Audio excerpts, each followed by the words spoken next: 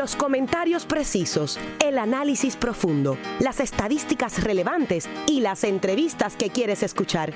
¿Están listos? Porque ahora comienza Conexión Deportiva con los periodistas Irán Torraca y Eugene Guzmán, más allá del terreno de juego. Saludos seguidores de los deportes, bienvenidos a otra semana de Conexión Deportiva. Hoy lunes 18 de febrero, soy Irán Alberto Torraca junto al compañero Eugene Guzmán para brindarles la información deportiva. Vamos a hablar de el espectáculo del fin de semana en Charlotte. Para aquellos que lo vieron, yo me tomé un fin de semana libre de deporte porque ya hace un tiempo que ese fin de semana de Juego de Estrellas de la NBA no es parte de mi calendario deportivo, pero vamos a ver, a repasar lo que aconteció allí en Charlotte. También vamos a hablar, por supuesto, del baloncesto FIBA. Ya fueron convocados 14 jugadores para practicar hoy, mañana, pasado. Ya me imagino que para el jueves Eddie Casiano hará el corte final, sacando de esos 14 2 jugadores para los 12 que estarán viendo acción el viernes y el lunes. Recuerden que viernes y lunes, viernes 22 ante Argentina, lunes 25 ante Uruguay en la última ventana clasificatoria, así que el pase al mundial debe estar en juego en ese juego de el lunes ante Uruguay. Estaremos hablando sobre esos convocados para la ventana FIBA. En las grandes ligas, Eugene, ya uno firmó, Moustakas tiene equipo, regresa a los Cerveceros. Se habla de una oferta brutal, una oferta súper jugosa de los Padres a Manny Machado. También se habla de que Bryce Harper y los Phillies están cerca de llegar a un acuerdo. En las grandes ligas también hoy se anunció, Bruce Bochy anunció que esta será su última temporada como dirigente en las mayores, una carrera que lo llevará a Cooperstown como dirigente, campeón 3 veces de la Serie Mundial. Pero vamos a comenzar con el voleibol femenino, que las Changas de Naranjito, Eugene, siguen invictas 10-0 en esta temporada. Buenas tardes. Buenas tardes, Irán, a ti, a Jesús Muriel, que está en la producción en el día de hoy, y a todos los que nos están escuchando en este día festivo para muchos, para nosotros no, y el deporte nunca para. Y como tú bien señalas, las Changas de Naranjito, sorpresivamente para algunos, probablemente para la administración y su dirigente, no es una sorpresa que estén comandando la liga con 10-0, pero no es que estén en 10-0, Irán, es que prácticamente han aniquilado a los demás 6 equipos que componen el torneo del 2019. Pero para que nos dé los detalles y nos hable acerca de este comienzo de temporada insuperable, tenemos al dirigente de las Changas, Yamil Torres, con nosotros en Conexión Deportiva. Bienvenido, Yamil, y saludos. Buenas, ¿cómo están? ¿Todo bien? Todo bien, gracias a Dios.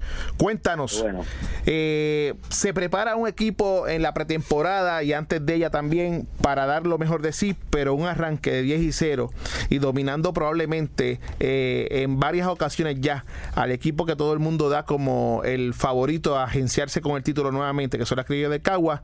Las Changas de Naranjito están escribiendo una página muy, pero que muy bonita en el voleibol superior femenino, y queremos que tú seas ese vocero, ¿no?, de qué es lo que está pasando con ese equipo allá en la montaña. Bueno, nosotros nos estamos preparando desde el año pasado, cuando nosotros sabíamos que pues ya no había no podíamos optar por clasificar, pero nosotros nos preparamos haciendo unos cambios que íbamos a poder preparar el grupo. Y empezamos desde noviembre. Desde noviembre nosotros empezamos a reunirnos para saber qué íbamos a hacer, qué íbamos a seleccionar en el sorteo. Mano, y de corazón estamos escribiendo una historia, como ustedes bien dicen, se está escribiendo una historia bien bonita en nuestro pueblo, ya que nosotros somos un pueblo de tradición, y pues en los últimos 3 juegos hemos tenido mucha gente en las canchas, y eso para nosotros es bien gratificante, saber que le estamos trayendo nuevamente el prestigio que se merece nuestro pueblo dentro del deporte del voleibol.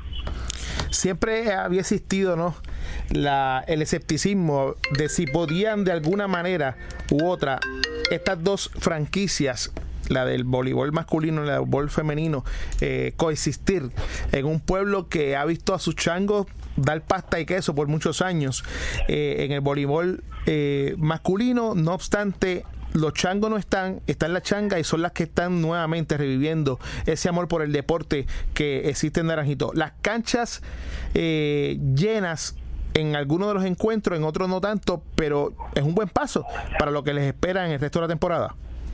Lo que pasa es que esta semana fue una semana bien difícil tanto para nuestros fanáticos, pues porque la semana pasada nosotros jugamos 3 juegos fuera y vinimos esta semana a jugar en 3 días en 4 días jugamos 3 partidos en Naranjito, que sabemos que es un poquito difícil, pero no importa así, la fanaticada creo que nos apoyó bastante. El jueves contra Cagua habían 2,000 personas, ¿entiendes? Eso es algo que no se veía hace muchos años.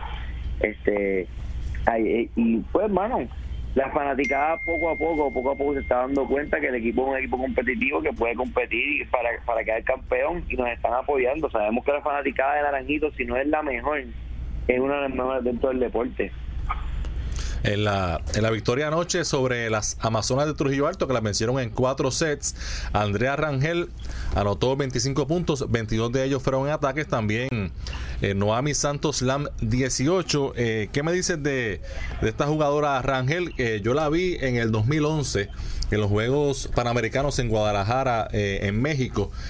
Recuerdo, la vi jugar allí con la selección mexicana, y tan pronto la vi, recuerdo que lo escribí en un tweet, que era una jugadora ideal de material para hacer refuerzo en Puerto Rico, y aquí está, jugando con las changas y luciendo en grande. Todos sabemos que Andrea, pues hermano, Andrea podría jugar en Europa, en cualquier liga del mundo ahora mismo, y pues por sus estudios pues decidió quedarse en Puerto Rico.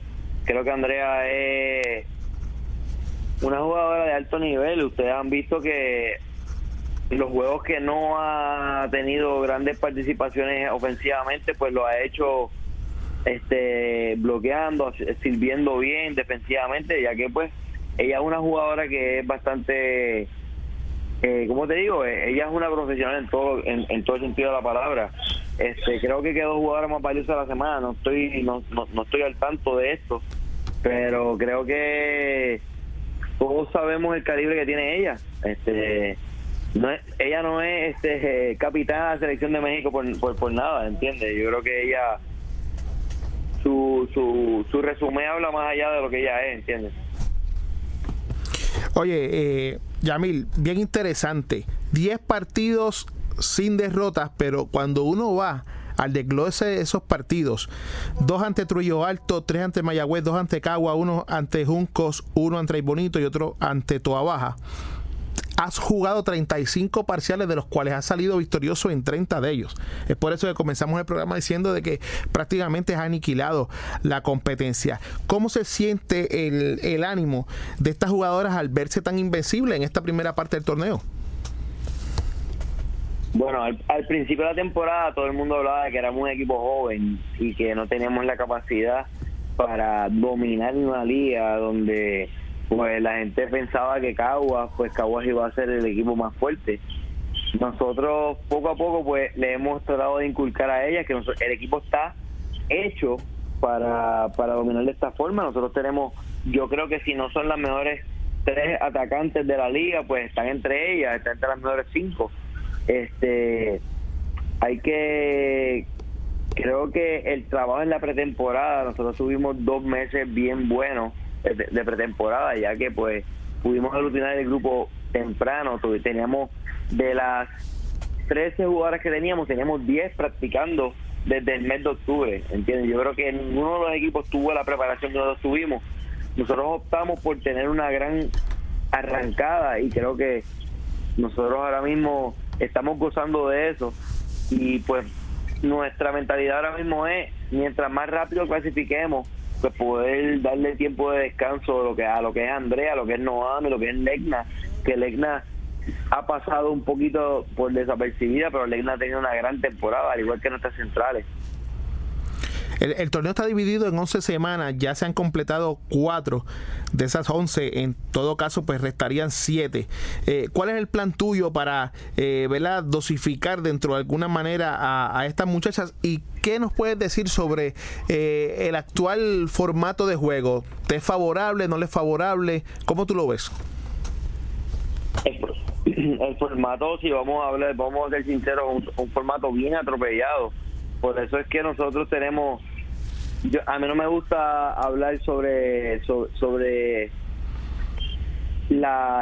lo que nuestro grupo carece. Nuestro grupo carece de bien pocas jugadoras. Yo creo que el equipo de nosotros, dentro de todo, es un grupo bien completo. Si te das cuenta, nosotros tenemos jugadoras que, como Carola Vive, como Gabriela Román, Sol González, que ante la ausencia de Paola Rojas ha podido entrar y hacer el rol. Nosotros tenemos un grupo bien completo, el cual, ante lo atropellado que es el torneo, pues creo que le podremos dar mucho descanso a las jugadoras.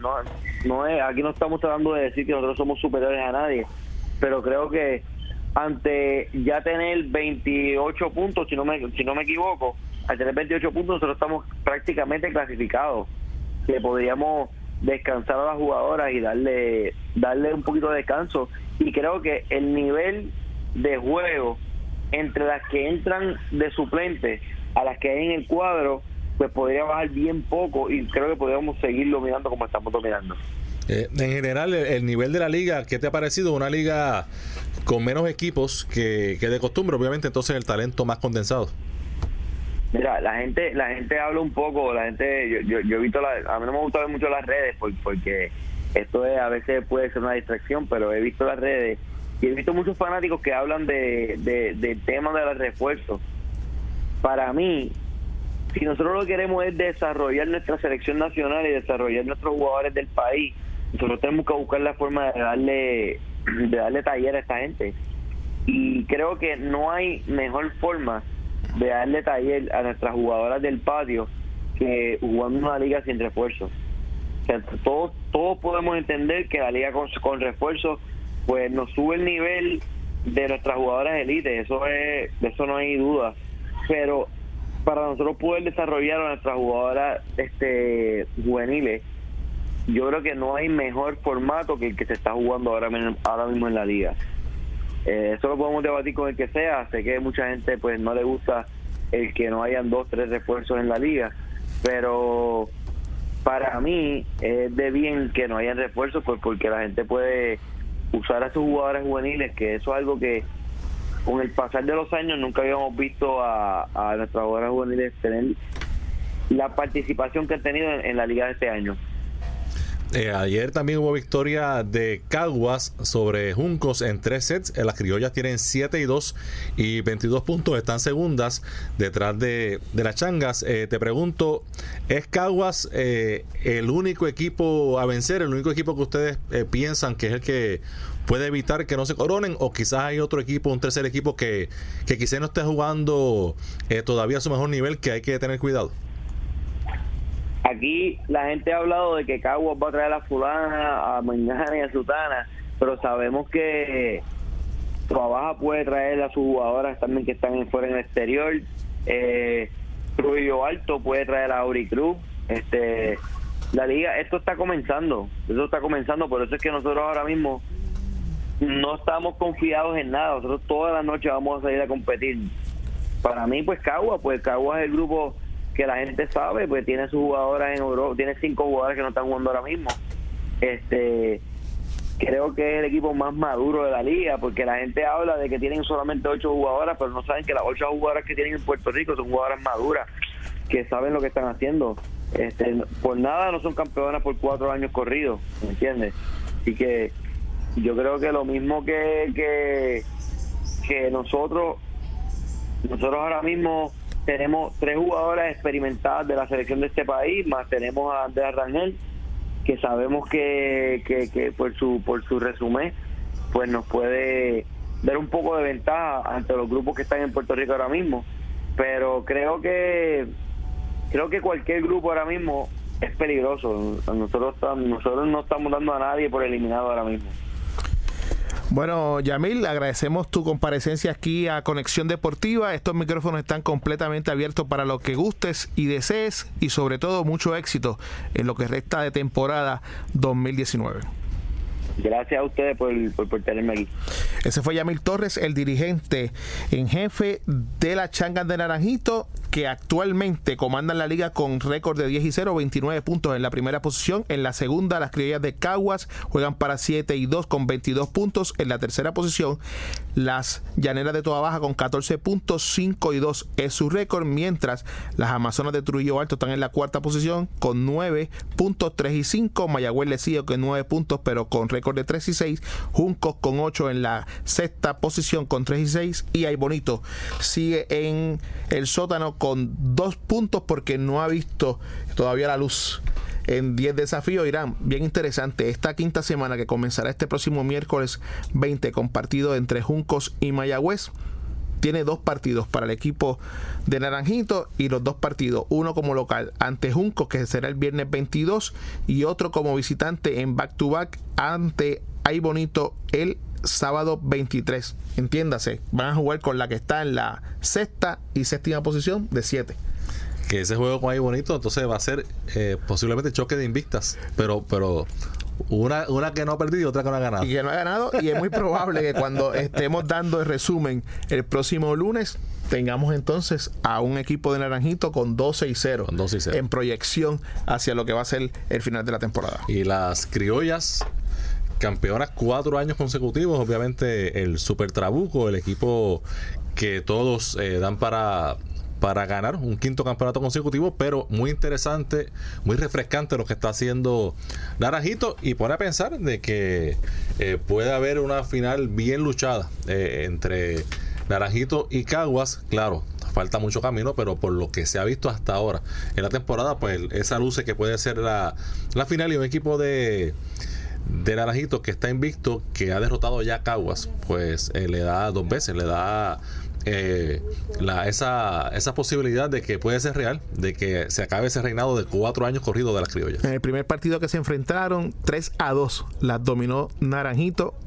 a domicilio, y luego en su casa 3-0. Así de bien están jugando las changas en este inicio de temporada. Recuerden que esta es la 4ª semana de acción. Entrará la 5ª este próximo miércoles, como ya señalamos, de 11. Así que a buen paso el voleibol femenino. Sabemos que Caguas tiene la estirpe de campeones, y esos 4 consecutivos sé que van a ser intimidantes a la hora de la verdad, pero las changas van por buen camino, Irán. Y siempre Caguas con los recursos para hacer adiciones importantes, sí, según avanza la temporada. Vamos a hacer la pausa. Cuando regresemos, hablamos de baloncesto FIBA aquí en Conexión Deportiva. Si te apasionan los deportes, Conexión Deportiva es para ti, más allá del terreno de juego.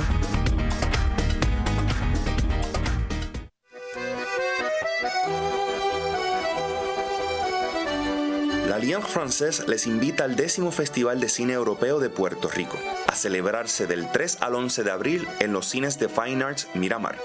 Ven, únete y sigue la magia del cine. Auspicia Total Petroleum, VS y el Programa de Desarrollo de la Industria Cinematográfica.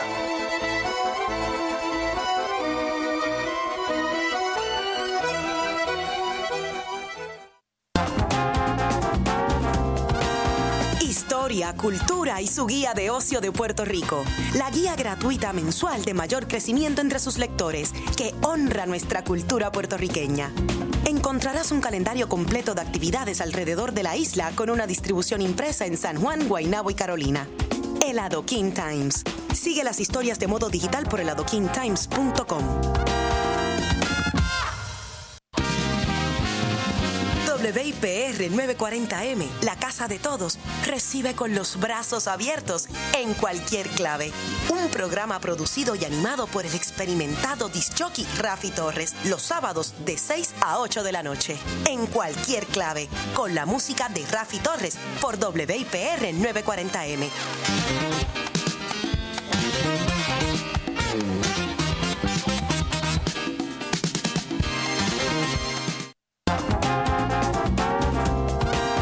Historia, cultura y su guía de ocio de Puerto Rico. La guía gratuita mensual de mayor crecimiento entre sus lectores, que honra nuestra cultura puertorriqueña. Encontrarás un calendario completo de actividades alrededor de la isla con una distribución impresa en San Juan, Guaynabo y Carolina. El Adoquin Times. Sigue las historias de modo digital por eladoquintimes.com. porque el deporte también es noticia. Esta es tu Conexión Deportiva, más allá del terreno de juego. Y regresamos nuevamente a Conexión Deportiva a través de WIPR 940M. Hoy, Día de los Presidentes, con un día festivo, pero aquí nosotros estamos trabajando, Irán, como siempre. Así que nos pueden seguir a través de las redes sociales, en Facebook Conexión Deportiva PR y en Twitter Conexión Deport PR, siempre recordándoles que nos pueden escuchar también a través de la aplicación iTunes Radio. Solamente tienen que entrar y buscar WIPR 940M. Por Tuning, iTunes, Tuning Radio. Alta definición, se escucha en cualquier parte del mundo, así que están todos advertidos. Bueno, y a todos los seguidores del deporte universitario, ya esta semana arrancó el deporte universitario con el tenis de mesa, donde ya hay un empate entre 4 universidades. La rama femenina está del tenis de mesa el Colegio de Mayagüez, la Universidad Interamericana, la UNE y el Turabo. En la rama masculina, la Inter, Turabo y la UNE y el Colegio también están empates, así que seguimos pendientes. Hoy inicia el baloncesto universitario y estaremos pendientes para ver cómo se disputa este semestre del aniversario de la Liga Atlética Interuniversitaria. ese fue Jesús Muriel con lo último de la LAI. Eugene, ya hay 14 convocados para practicar esta misma noche. Comienzan las prácticas de la selección y los armadores: Carlos Rivera, Gary Brown, Javier González, los escoltas Gian Clavel, David Huertas, Javier Mojica. También fueron convocados los aleros John Holland y Alexander Franklin, que eso fue sorpresa. Los delanteros fuertes Carlos Yao López, Ramón Clemente y Ricky Sánchez, y los centros Jorge Brian Díaz, Luis Pelacoco Hernández y Devon Collier. Esos son los 14 convocados. Obviamente de ahí pues hay 2 que saldrán para que el equipo se quede con 12 que estarán viendo acción el viernes ante Argentina y el lunes ante Uruguay aquí en el Coliseo Roberto Clemente. Es bien interesante señalar, Irán y amigos que nos escuchan, que este anuncio de los 14 jugadores que ya ha presentado la federación como los posibles participantes a esta última ventana FIBA antes de, ¿verdad?, seleccionar todos los equipos que van al Mundial 2019, puede tener una alteración luego de la primera fecha. Y me explico. Los jugadores que se presentan eventualmente pueden ser cambiados en la segunda fecha, pero por los mismos que ya la federación local, en este caso Puerto Rico, presentó a la FIBA. Entiéndanse que se puede quedar afuera, un ejemplo, Luis Hernández en la primera fecha y estar disponible entonces para la segunda. Tiene que ser uno de estos 14. Claro. Desde los 2 que no sean, correcto, que no estén en el primer juego. Y hacer entonces ese cambio. Lo interesante es Carlos Rivera vuelve a la selección nacional luego de haber estado ausente en la última ventana. Ángel Daniel Basallo, que no se vio muy bien en la última ventana, ni tampoco se vio muy bien en la pasada Liga de las Américas que se jugó aquí en Ponce, queda afuera. Y eso, para ser probablemente el alero más puro dentro de lo que hay disponible, pues resulta un poco interesante el que se haya quedado fuera, pero esta fue la decisión que tomó el cuerpo técnico, entiéndase Eddie Casiano, Manuel Cintrón, Omar González, Rafael Torres, que son los que tienen a su haber la decisión de escoger a los 12, Irán, que nos van a intentar llevar al Mundial 2019. Y yo digo intentar porque lógicamente hay que salir y ganar ese partido de ese lunes ante el equipo de Uruguay, no sin antes, ¿verdad?, presentarte ante el equipo de Argentina, pero pues no deja de sorprender, ¿no?, el que Ángel Daniel Basallo esté fuera. Y es triste el hecho de pensar que Basallo está fuera porque no sé si me estoy apresurando, pero probablemente pues eso estaría sacándolo prácticamente de por siempre, ¿no?, de la selección nacional, porque esta es la ventana más importante, este es el juego más importante. De aquí vamos al Mundial. A menos que durante la temporada del BCN se vea mucho mejor de sus rodillas, que ese es el asunto con Ángel Daniel. Si su condición física le permite jugar a su máximo nivel. Lo que sí sorprende es que Alex Franklin, él mismo había dicho que no estaba disponible y aún así está en los 14. Es interesante, y eso es algo que eventualmente le preguntaremos a Eddie Casiano, porque Eddie ser parte del cuerpo técnico dirigente, ¿no?, de la selección de Puerto Rico, también es su dirigente en Quebradillas. ¿Y qué habrá pasado allá, no? Luego de que Franklin anunciara por motos propios de que no iba a estar disponible, que cambiara entonces, porque no es que cambiara, es que está en los 14 y probablemente dejó a alguien que pudiera haber entrado fuera, y quién sabe si deja a alguien más fuera luego de que hagan el corte final. En ese de América ya están en el Mundial. Ya están con pasaje a China, Argentina, Canadá, Estados Unidos y Venezuela. Quiere decir que el último espacio disponible se disputará el lunes que viene en el Roberto Clemente ante Uruguay. Un final de película porque los dos equipos disputándose el último boleto, jugando en la última fecha. Y aquí, Eugene, lo importante es que de lo que se trata es de ganar un juego. Y claro, eso es lo que la fanaticada tiene que entender. Y aquí cualquier combinación que salga de estos 14, los 12 que finalmente se pongan el uniforme el viernes y el lunes, son capaces de vencer a una Argentina que no viene tan con todas sus piezas, y que en realidad ese no es un juego tan importante, pero sí es un equipo capaz de vencer a Uruguay. Así que eso es lo importante, ganarse Uruguay, y luego de que se consiga ese pase, que se derrote Uruguay, entonces pensar y bregar con los convocados para el Mundial. Aquí lo importante también, Irán, es el hecho de que ¿qué va a presentar Puerto Rico ante Argentina que no va a poder mostrarle a Uruguay? Porque lógicamente no vamos a tirar. Yo pienso que si adicaciaron juegos más importantes, usa todo el mundo. En ese juego rotará más porque a él le encanta irse profundo en su banco. Correcto. Y yo creo que los dos se van a ver muchos minutos en ese juego ante Argentina. Aquí tal vez una preocupación de mi parte es el hecho de que en la posición de alero, donde está John Holland y Alexander Franklin, que puede fácilmente también David Huerta jugarla por su constitución física, no hay un lanzador innato o consistente a media distancia y a larga distancia, y eso es preocupante porque en el baloncesto moderno, donde el triple se ha convertido prácticamente en la arma letal y la arma que más se está utilizando a nivel mundial, no tener a un disparador, ¿no?, de esa área que sea confiable, y no estoy diciendo que John Holland y Alexander Franklin no lo sean, pero no tenemos a un jugador que podamos decir, pues mira, ese es un sharpshooter, ese es un matador a media y larga distancia, y eso es preocupante, más cuando sabemos que Ricky Sánchez tiene un valor táctico para el esquema que presenta Eddie, pero en muchas ocasiones lo hemos visto tímido a la hora de lanzar consistentemente ese disparo que pudiera ayudar, porque normalmente a él lo galdea un hombre de 6'9", 6'10", que si lo lee y sabe que no va a lanzar ese disparo, pues va a ser mucho más fácil defenderlo, y sobre todo va a ayudar al rebote, que en muchas ocasiones es el talón de Aquiles de Puerto Rico. Oye, en este mundial va a jugarse del 31 de agosto al 15 de septiembre en China. Van a jugar 32 equipos, y en una época eran 16. O sea, se ha aumentado el doble de los equipos participantes. La verdad es que clase de negocio está haciendo la FIBA con el Mundial. En el 90, cuando Puerto Rico llegó cuarto, en el 90 eran 16 equipos. Así fue creo que hasta el 2002 en Indianápolis, que también Puerto Rico tuvo una actuación excepcional, que derrotó a España, derrotó a Serbia en ese torneo. Pues eran 16, y cuando eran 16 Puerto Rico no fallaba. Puerto Rico no puede fallar siendo 32. Claro, y otra cosa, o sea, si van 32 a un mundial y Puerto Rico no está, es una cosa grave. Lo que pasa es que también, Irán, tenemos que ponerlo en justa perspectiva el hecho de que los cupos en América siguen siendo menos que, por ejemplo, los cupos que la FIBA, en favor o no sé cómo llamarle ese aspecto, le ha dado a Europa. Yo pienso que es justicia.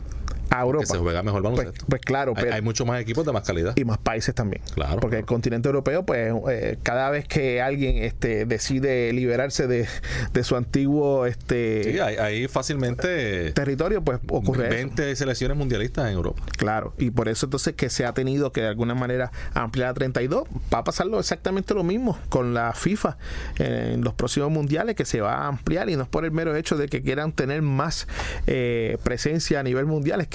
Es que en Europa, donde mejor se juega el fútbol, también se están quedando un equipo. Lo vimos el pasado mundial con el equipo de Italia, que no pasó a la ronda poco también estuvo Argentina de quedarse colgado acá en la Conmebol en Latinoamérica. Así que este es el nuevo orden mundial, y el nuevo orden mundial va a ampliar, y es como tú dices, si ampliaron, no puede quedarse fuera Puerto Rico. En el 2002, fue 16, del 2002 al 2006, que fue en Japón en el 2006, ahí fue que se subió a 24 y ahora serán 32, y también es que es un gran negocio, porque recuerda que son más países, más derechos de televisión, de verdad que es todo dinero, y de verdad que FIBA montando torneos y ampliando participantes para generar ingresos son unos generales. Interesante el hecho de que esta mañana ya hubo una práctica inicial, Irán, aunque por la noche se van a reportar más jugadores, donde fueron 5 jugadores. Por la noche se esperan que se sumen otros 3 a lo que ya es el complemento. Con 5 jugadores no creo que se pueda hacer mucho, sino así el mensaje de empezar a enfocarlo para un 3-3 y Eddie que reforzar al otro. Exactamente. Pero así son las ventanas, tanto en FIBA como en FIFA. Van llegando los jugadores. Tenemos todavía 4 días para prepararnos para ese primer partido del viernes, luego eventualmente 2 adicionales para estar el lunes en máximo enfoque, y el partido más importante es ese, es el de Puerto Rico ante Uruguay, el próximo lunes 25 a las 8:30 de la noche, y espero que nosotros podamos estar llevándole todas las incidencias de lo que ocurra durante toda esta semana, porque ya comenzó ese conteo regresivo a buscar, ¿no?, ese pase que nuevamente nos invitará a un mundial. Y esté pendiente en las redes sociales, en su Facebook, si algún pana que tiene boleto en algún momento no puede ir y los pone disponibles, porque va a ser el único chance de conseguir boletos si no lo tiene. Estamos tratando de que Jun nos suelte 2 boletos para nosotros rifarlo aquí entre nuestros oyentes. Ya ese detalle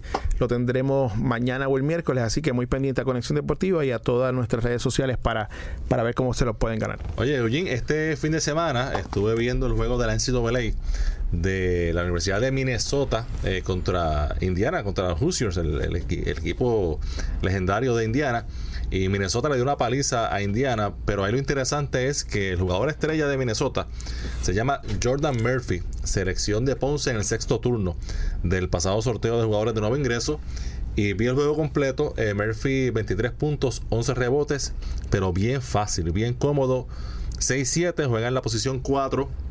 De vez en cuando jugaba en la 5, pero Eugene, con un dominio del juego en la pintura, con puntos en las manos y dominando el juego en la pintura, muchas veces va al tiro libre.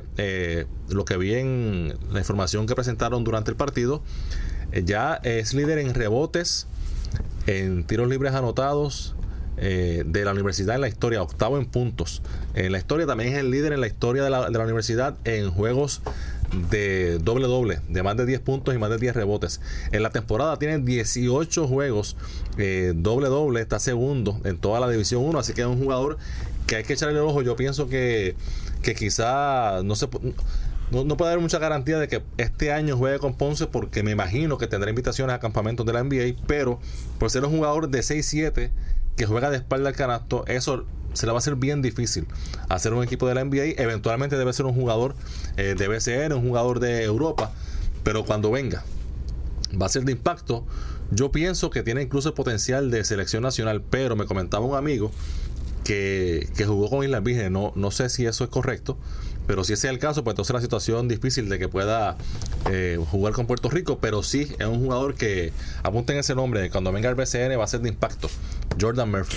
Murphy es un jugador muy capacitado, ¿no?, y confiable, como tú bien señalaste, porque hay algo que a la edad que él tiene es bien difícil que se comience a aprender, y es ese juego, ese footwork en el área de la pintura, y juega muy bien, y sobre todo los números lo avalan, ¿no?, como ese jugador que eventualmente pudiera ser una superestrella en el baloncesto superior nacional. Su récord, su aportación, ¿no?, a la universidad está ahí establecido. De que pueda ser eventualmente drafteado, pues mira, se abrió el mercado, y el mercado también está mirando ahora a jugadores europeos, luego de esa gran acogida que ha tenido este año Luka Doncic, sin antes te podría mencionar muchísimos otros, ¿no? Pero se le va a hacer cada día más difícil a los jugadores estadounidenses, ¿no? Intentar al menos estar en ese primer bloque de drafteados en la primera o la segunda ronda, y eventualmente van a tener que ir a campamentos y por ahí para abajo, todo lo que se le pueda aparecer. Sí, que ahí puede estar todo el verano en eso. Claro, pero Murphy, pues lógicamente ya tiene algo que, como a ti te impresionó, también a mí, y está impresionando también a mucha gente. El comentarista de ESPN, que el juego lo transmitieron por ESPN, lo comparaba con Charles Barkley en el sentido, obviamente salvando la distancia, en el sentido de un jugador que para su estatura domina tanto el juego de low post. Eso es así, y eso son palabras mayores. Cuando te comparan con un jugador... Y hablaba de los años colegiales de Barkley, que era un jugador así también pequeño para la posición. Small size. Y que hacía lo que quería en la zona de la pintura. Eso es así que esperemos, ¿verdad?, que eventualmente podamos verlo aquí en acción, si es con Ponce o con cualquier otro equipo. Y también tenemos de asignación a verificar si eventualmente pudiera ser parte de la selección nacional de Puerto Rico. Eso pues mañana tendremos toda la información necesaria. Es natural de San Antonio, Texas, nieto de puertorriqueños. Y oye, ¿viste? Sí, tenemos también información de los Atléticos de San Germán. Sí, que hoy nuestro compañero Lester Jiménez estuvo por allá en la primera práctica, donde mucho público, ¿no? Y Andrés Torres, una de las recientes firmas, se presentó. Esperan que el área Ayuso llegue este próximo jueves, pero para eso tenemos a Lester Jiménez, que estuvo hablando con el dirigente David Rosario. David Rosario, primera práctica de los Atléticos de San Germán. Dime cómo viste el ánimo de los muchachos en este primer día. Muy bien, y de los fanáticos, hay mucho público aquí. La que se siente bien venir a una práctica inicial y ver tantas personas en el entrenamiento. Eso tú no lo ves en todas las canchas de Puerto Rico, de los equipos de la liga. Significa que hay un buen entusiasmo, la gente quiere baloncesto, y bueno, estamos aquí para eso, para darle forma al equipo y poder entonces, de cara a la temporada, pues competir y lograr los objetivos iniciales, que son clasificar. Estamos prácticamente a 2 semanas para que comience la temporada, ¿no? Y pues este es el proceso difícil, que es la confección del equipo. Había hablado originalmente que te faltaban muchas piezas. Poco a poco ha habido noticias, ¿verdad? Primero, el regreso de Larry Ayuso como una figura principal, veterana, que inició su carrera aquí. Segundo, el cambio que envía Yao López agresivo por Guillermo Díaz. Háblame primero del cambio de Yao López. ¿Cómo Guillermo Díaz encaja en este equipo? ¿Cuán importante va a ser para ti? ¿Y cuán difícil fue desprenderse de Yao? Bueno, los cambios se dan por diferentes razones y circunstancias. Hay una parte administrativa que maneja los acuerdos y los términos, la parte contractual, y luego está la parte de necesidades del equipo. Ambos son buenos jugadores, son diferentes posiciones, y en el caso particular nuestro, pues nosotros entendíamos que luego de que ellos se reunieran tanto con el jugador como con el agente, ver si podían llegar a un acuerdo. Posiblemente no hubo ese acuerdo, y entonces entramos en la negociación de poder hacer el movimiento por un jugador que en estos momentos es necesario, porque en nuestra liga el backcourt es sumamente importante, y tenemos un gran armador, un jugador que está en crecimiento, inclusive está en el equipo nacional, que es Gary Brown, y es una figura muy importante en este equipo, al cual esperamos, pero no está en el principio, en el inicio, y necesitamos tener solidez en esa posición, en lo que él se reporta al grupo. En este caso, pues Guillermo, entendíamos que es el jugador indicado, un jugador todavía joven, productivo, jugador de nombre, de mucho respeto, ha ganado 4 campeonatos, ha jugado en la NBA, ha jugado en Italia, en diferentes ligas del mundo, y es un jugador que domina la liga. Junto a él agregamos a Andrés Torres, que es un veterano joven que nadie lo había firmado, y entiendo que con ellos dos, en lo que llega Gary, pues tenemos ahí cubierta la posición de armador. Y bueno, la posición del pivo, pues la cubriremos entonces con los importados, que debe ser un 4-5, un 5-4. Tengo entendido que ya firmaron un importado, ¿no? Sí, el muchacho Freely, que jugó con Libertadores de Querétaro en la Liga de las Américas, debe estar llegando a San Germán entre miércoles o jueves más tarde. ¿Qué te falta del equipo ahora mismo? ¿No entiendes tú que te hace falta todavía poder asegurar? Bueno, todavía estamos construyendo el equipo. Nosotros firmamos también a Danael Butler, que es un especialista defensivo principalmente, en esa posición 2-3, al área Ayuso, que tiene, como mencionaste, tiene el paquete completo, presencia, nombre, todavía tiene un respeto, todavía está en un 37-38% de 3 puntos, que eso es muy bueno en la liga. Es un jugador que entrena muy bien, no se lesiona y parecido a Carlos Arroyo, que son de estos jugadores que pareciera que nunca van a terminar su carrera, pero que son productivos en nuestra liga. Y yo entendía que era importante tener un tirador en nuestro equipo así, junto a los demás. Y claro, no descartamos todavía firmar algunos otros jugadores que están en la agencia libre, lograr llegar al acuerdo con el otro importado, que como te mencioné debe ser un pívot, y esperar por los jugadores nuestros que están jugando en otras ligas, como Orsi Brand, que está jugando en México, Chris Brady, que está jugando en el baloncesto de Japón. Es un 6-11 y que nos da solidez en esa posición 4-5. Y poco a poco pues esperamos que esos muchachos se vayan integrando, entonces ahí yo primero en un momento dado tener el equipo completo. Bueno, ahí escucharon a David Rosario, entrevistado por el compañero Lester Jiménez en la práctica de los Atléticos.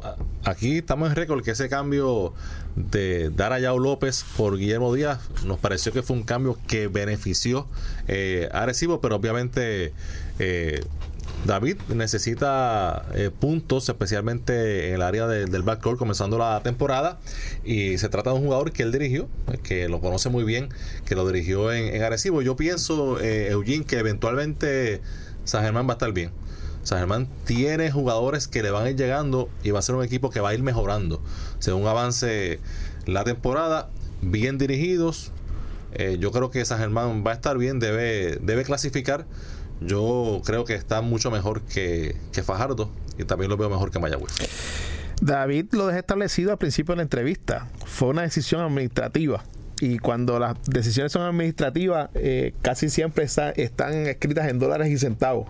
Así que esperemos que eventualmente, como tú bien señalas, San Germán pueda tener un buen equipo, no al principio de temporada, aunque siempre los buenos arranques son importantes, Irán, al final de la temporada. Sí, pero tiene jugadores que le van a ir llegando. Claro. Fajardo no tiene jugadores que le van a llegar. Yo no sé Mayagüez. Mayagüez está contando con eventualmente tratar de conseguir un cambio con Ramón Clemente para otro equipo que le pueda llevar a un jugador que sea un poco... Porque ese es el único y está en rebeldía. Está en rebeldía, correcto. Un poco más barato y que pueda estar anotando puntos. Sabrá Dios cuándo Ramón pueda llegar de su compromiso que tienen actualmente en Argentina. Pero como tú bien señalas, Irán, aquí de 9 entran 8. Así que y son 36 juegos. Y no hay mucho que buscar. Vamos a la pausa. Cuando regresemos repasamos lo que ocurrió en el fin de semana del Juego de Estrellas de la NBA y también hablamos de Grandes Ligas. Si te apasionan los deportes, Conexión Deportiva es para ti, más allá del terreno de juego.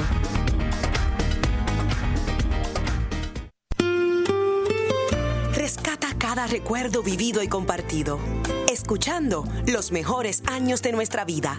Solicita tu canción favorita, sí, esa que marcó tu vida, la que te enamoró. Enrique Quique Sayas y Emairi Santos te esperan cada sábado de 2 a 3 de la tarde para disfrutar las más bellas canciones. Los mejores años de nuestra vida, por aquí, por WIPR 940M. De Mascotas y Veterinaria, la revista médica radial para tu mascota y toda la familia. Encontrarás consejos de veterinarios, información de personas ligadas al mundo de las mascotas y la familia.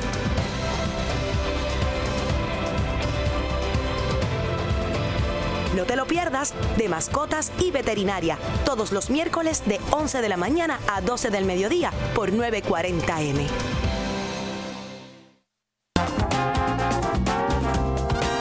Historia, cultura y su guía de ocio de Puerto Rico.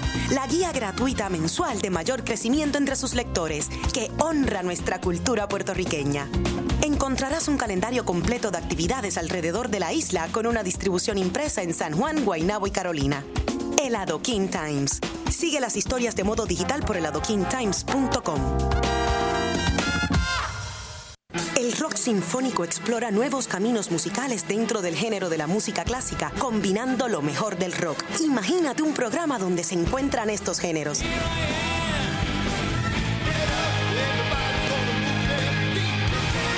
WIPR 940M te trae todos los viernes Rock Sinfónico, donde nada queda suelto. Los mejores exponentes del rock a nivel mundial, todos los viernes a las 9 de la noche por WIPR 940M.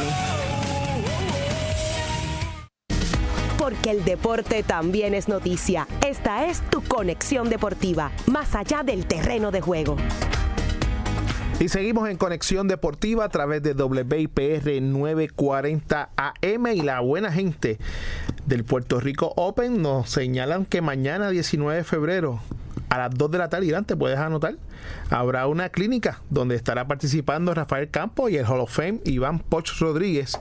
Esta clínica, organizada por la PRGA para niños del área este como parte de las actividades del Puerto Rico Open, se llevará a cabo en el Cocoa Beach Golf Club.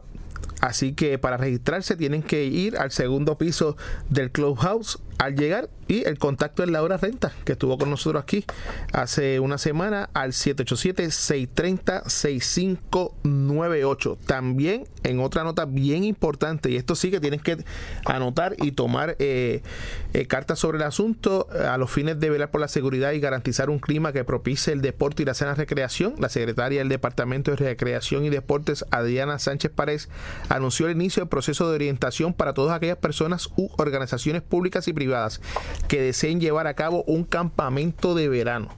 Así que va a ser bien riguroso. De acuerdo a la ley número 163 que regula dichos ofrecimientos, todos los campamentos en Puerto Rico deben cumplir con una serie de requisitos, incluyendo una licencia que otorga el DRD. Los campamentos que no cumplan con los requisitos de ley y reglamentos se exponen a multa desde 500 por la primera infracción hasta 5,000 por la tercera. Así que mire, el proceso es bien fácil. Es de orientación, se llevará a cabo los martes y viernes con cita previa, llamando al 787-721-2800. Repito, 787-721-2800, con las extensiones 4322, 4323 y 4331 con el señor Rubén Ortiz, o mediante el correo electrónico rortiz@drd.pr.gov o icolon@drd.pr.gov. Y esto es bien interesante, ¿sabes por qué, Irán? Porque los campamentos de verano proliferan en verano, valga la redundancia, en sinnúmero de lugares, y no están regulados.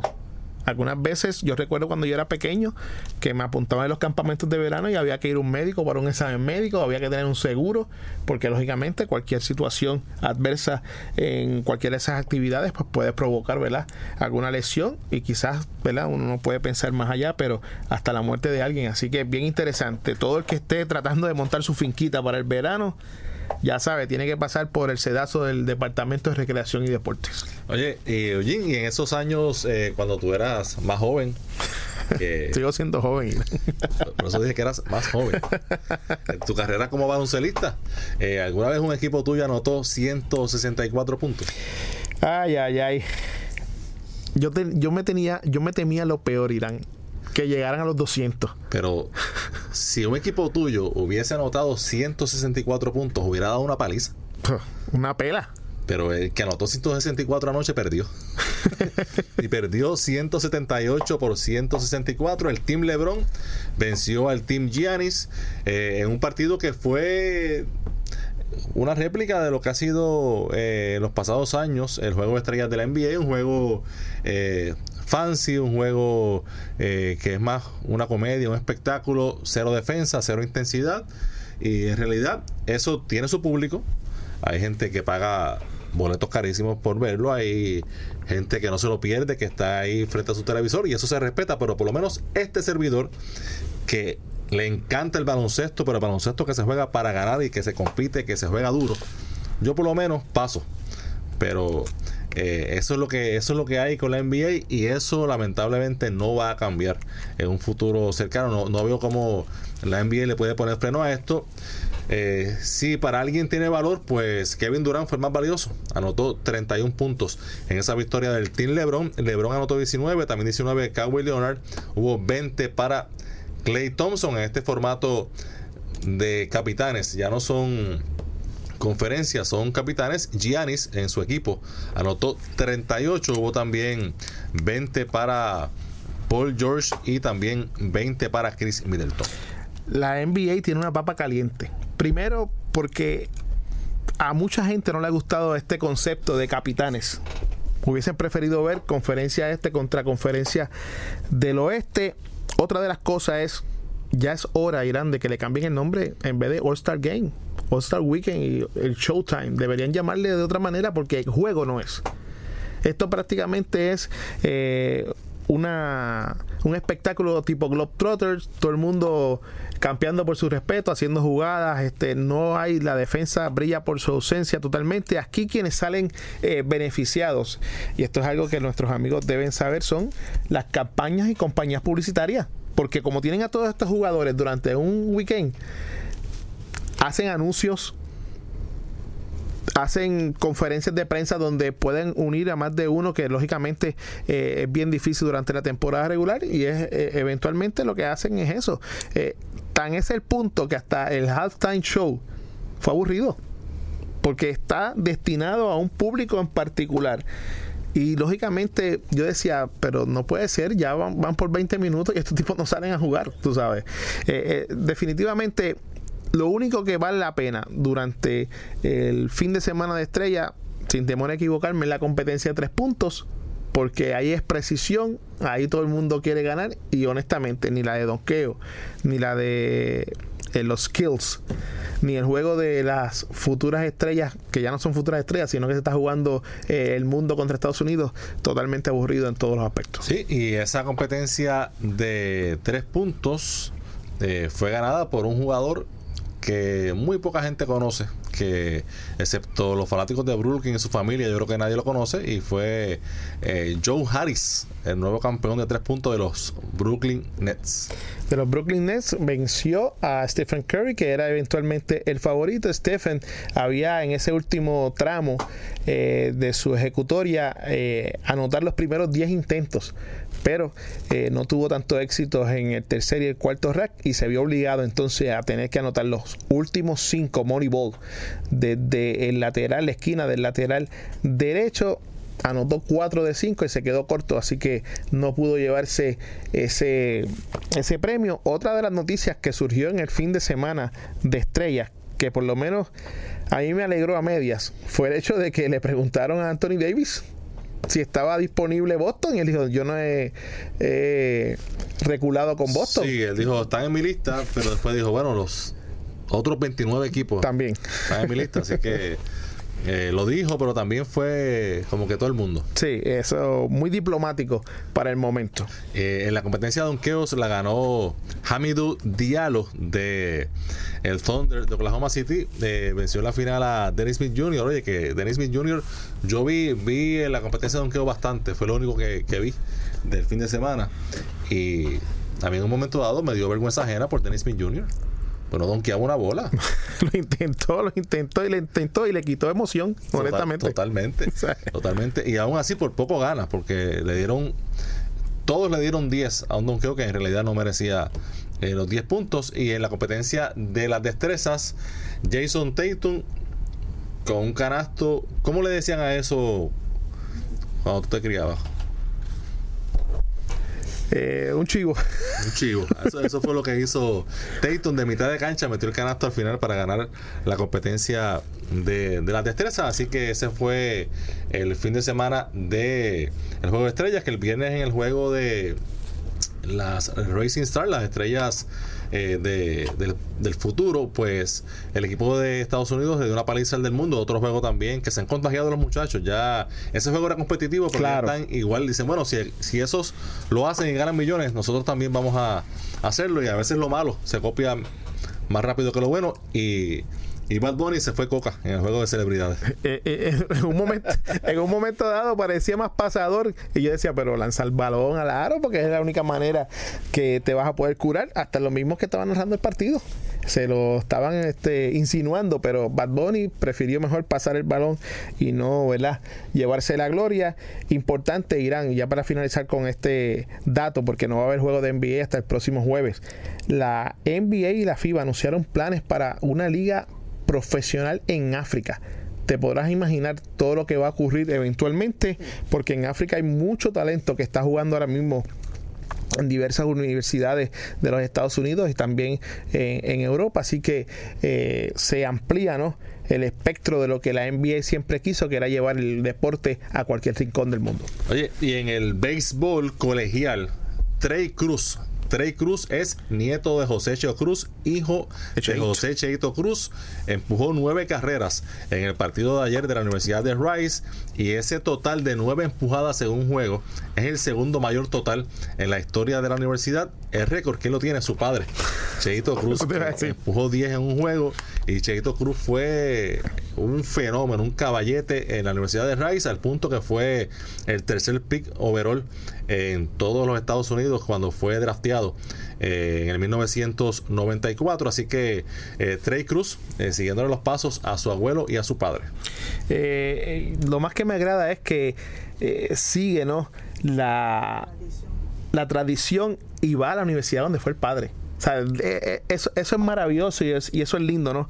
En un mundo donde ya la globalización prácticamente y los grandes intereses te mueven de un lugar a otro.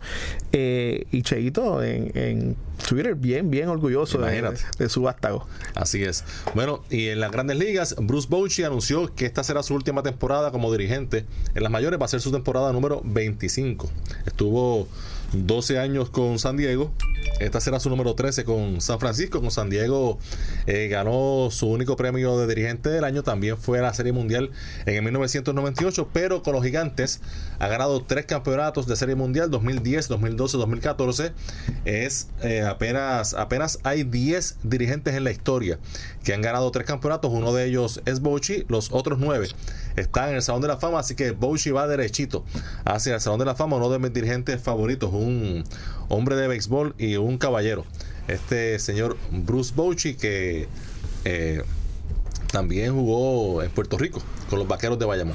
Oye, Bochy me da siempre la razón con respecto a eso, de que los largos términos de dirigentes en el mundo ya prácticamente es cosa del pasado, y Bochy probablemente va a ser el último de una estirpe que eventualmente, no solamente él, sino también Mike Scioscia, que ya este año no va a estar. Claro, terminan, ¿no?, de una manera ejemplar su trayectoria con un solo equipo. Así que ya lo que veremos serían dirigentes de 3, 4, 5, no más de eso irán, porque eventualmente hay que romper y cambiar lo que puede ser ¿verdad?, un largo término. Yo creo que hay mucha presión ahora con las redes sociales, y no todo el mundo pues aguanta esa, no toda gerencia aguanta esa presión. Y saca la calculadora, divídete ahí 8 entre 280. Son un montón. 35 millones anuales supuestamente es la oferta de San Diego a Manny Machado. En el caso de Harper se menciona que ya hay un acuerdo para que firme con los Phillies de Filadelfia, y se habla de que puede ser sobre los 300 millones y 10 años, que fue la oferta que le hizo los Nationals, que rechazó. Así que de un momento a otro estos dos jugadores deben fichar. Ya fichó Mike Moustakas, quien pactó por 1 año y 9 millones con Milwaukee. Así que cuando acabe esta temporada, por 3er año consecutivo, Mike Moustakas irá a su martirio, a la agencia libre. Eso es así, no ha tenido mucho éxito en los pasados 2 años, así que eso fue lo que le tocó vivir a Moustakas, y va a tener que bregar con eso durante toda su carrera. Irán, y ya amigos, para terminar bien rapidito, ayer en España hubo un partido de la Copa del Rey del baloncesto de la ACB entre el Fútbol Club Barcelona y el equipo de Real Madrid, un final que prácticamente no dejó a gusto ni a uno ni a otro. Más a gusto dejó al Barcelona, porque eventualmente fue el que terminó llevándose la victoria, y hoy la ACB baja con un comunicado que le retira la licencia a Felipe Reyes y a Campazzo por los insultos luego de finalizado el polémico final del partido, y esto sigue dando de qué hablar. Lo último ha sido, como dije ya, la retirada por parte de la ACB de la licencia de 2 jugadores blancos, Felipe Reyes y Facundo Campazzo, según avanza, ¿no?, la cadena SER. La ACB ha tomado esta medida tras los insultos de ambos jugadores al término del encuentro, que quedaron reflejados en el acta arbitral. Por tanto, a petición de los árbitros, esas fichas no son devueltas al Real Madrid tras el encuentro de manera cautelar hasta que se decida el procedimiento. Sin este documento, obviamente los jugadores no pueden disputar partido alguno en el torneo de la ACB. El Real Madrid tiene un día para recurrir la decisión, y será la propia liga quien decida si los jugadores finalmente son sancionados, y en caso de ser, lo decidirán cómo se ejecuta la misma, si bien una sanción económica o si habrá suspensión de partido. Esto es aparte de lo que ayer mismo el Real Madrid intentó de alguna manera convencer o hacer un llamado a sus socios para ver si dejaban de una forma u otra ser parte de lo que es la Liga ACB, que como todos ustedes saben es la segunda liga más poderosa en cuanto a talento y dinero después de la NBA. Bueno, hasta aquí esta edición de Conexión Deportiva. Los esperamos mañana a las 5 de la tarde. Que tengan todos buenas noches.